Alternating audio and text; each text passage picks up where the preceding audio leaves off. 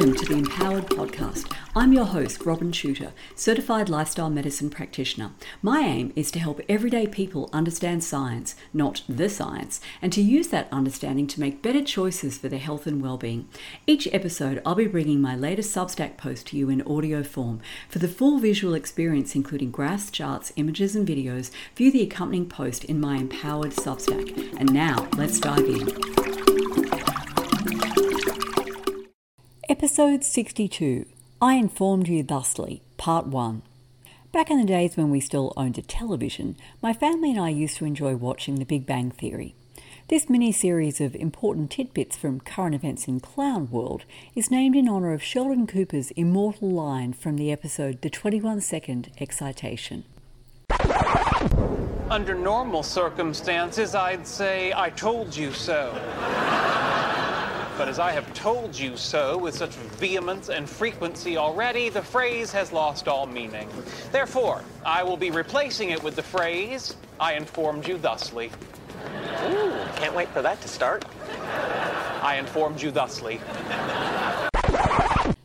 Just as an aside, there's a fascinating rabbit hole you could go down regarding Zangen or perhaps Zangen Pharmaceuticals, the drug company that Bernadette and Penny work for. For starters, there's the name, which is shared with an Iron Cross decorated Nazi general.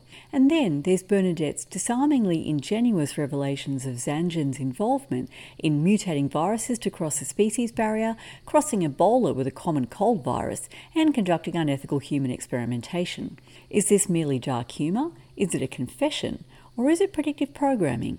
But enough about the Big Bang Theory. Let's run through this week in I Told You So. I informed you thusly. Number 1. Masks don't work. I told you that there is no reliable scientific evidence that face masks stop or even reduce the transmission of respiratory viruses on multiple occasions, and I've linked to those articles and videos in the post accompanying this podcast episode.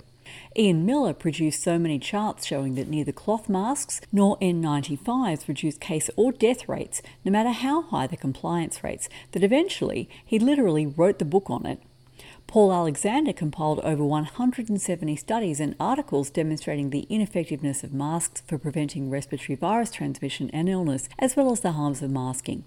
And now, the latest Cochrane review on physical interventions to interrupt or reduce the spread of respiratory viruses has confirmed what every previous Cochrane review on the subject had found: masks don't work when worn in the community. In the community means outside of a healthcare setting, that is, people conducting their ordinary business with no access to fit testing and neither training in proper donning and doffing procedures nor the capacity to follow them. It's also very likely that N95 or P2 respirators don't work even when worn by properly trained healthcare workers in settings that support correct use. By the way, for those not familiar with Cochrane, it is the preeminent organisation for assessing the evidence base for medical and public health practice. Cochrane's integrity and independence has been compromised in the last few years by its acceptance of donations from the Bill and Melinda Gates Foundation, which ultimately led to the expulsion of one of its prominent members, Peter Gurcher. Hence, Cochrane reviews are not as reliable as they used to be. It's important to check the authorship of each review. The lead author of the Mask Review is Tom Jefferson, a stalwart defender of scientific integrity.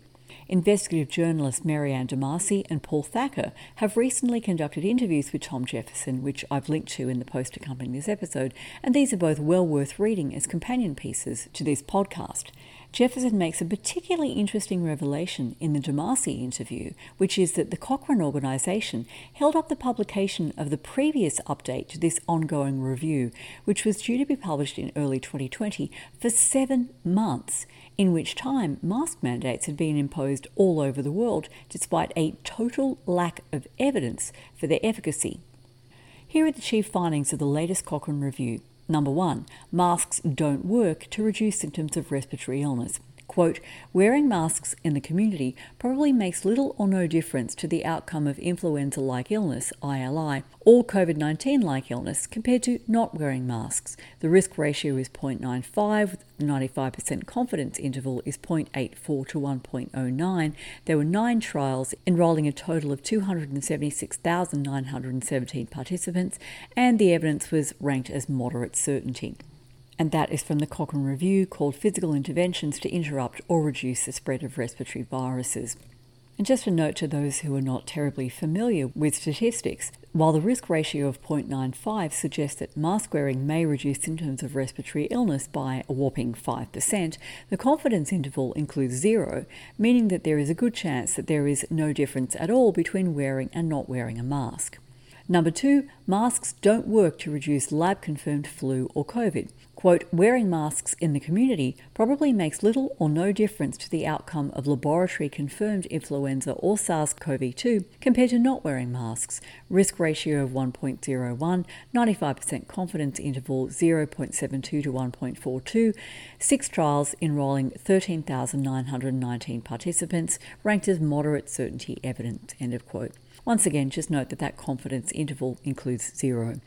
Number 3, N95 or P2 respirators don't appear to work any better than cloth or surgical masks when it comes to preventing illness symptoms. There's a slight signal of benefit, but the studies are too poorly designed and reported to have confidence in them, and their results were all over the map. Quote, we are very uncertain on the effects of N95 or P2 respirators compared to medical or surgical masks on the outcome of clinical respiratory illness. Relative risk of 0.7, 95% confidence interval of 0.45 to 1.10, 3 trials enrolling 7,779 participants, ranked as very low certainty evidence. N95 or P2 respirators compared with medical or surgical masks may be effective for influenza-like illness, relative risk 0.82, 95% confidence interval 0.66 to 1.03, 5 trials enrolling 8,407 participants, ranked as low certainty evidence. Evidence is limited by imprecision and heterogeneity for these subjective outcomes, end of quote. And 4, N95 or P2 respirators don't work any better than cloth masks when it comes to preventing influenza, whether in the general public or healthcare workers. Quote, the use of N95 or P2 respirators compared to medical or surgical masks probably makes little or no difference for the objective and more precise outcome of laboratory-confirmed influenza infection. Relative risk of 1.10, 95% confidence interval 0.9 to 1.34, 5 trials enrolling 8,407 participants, ranked as moderate certainty evidence. Restricting pooling to healthcare workers made no difference to the overall findings, end of quote. In short, masks don't work, and I told you so.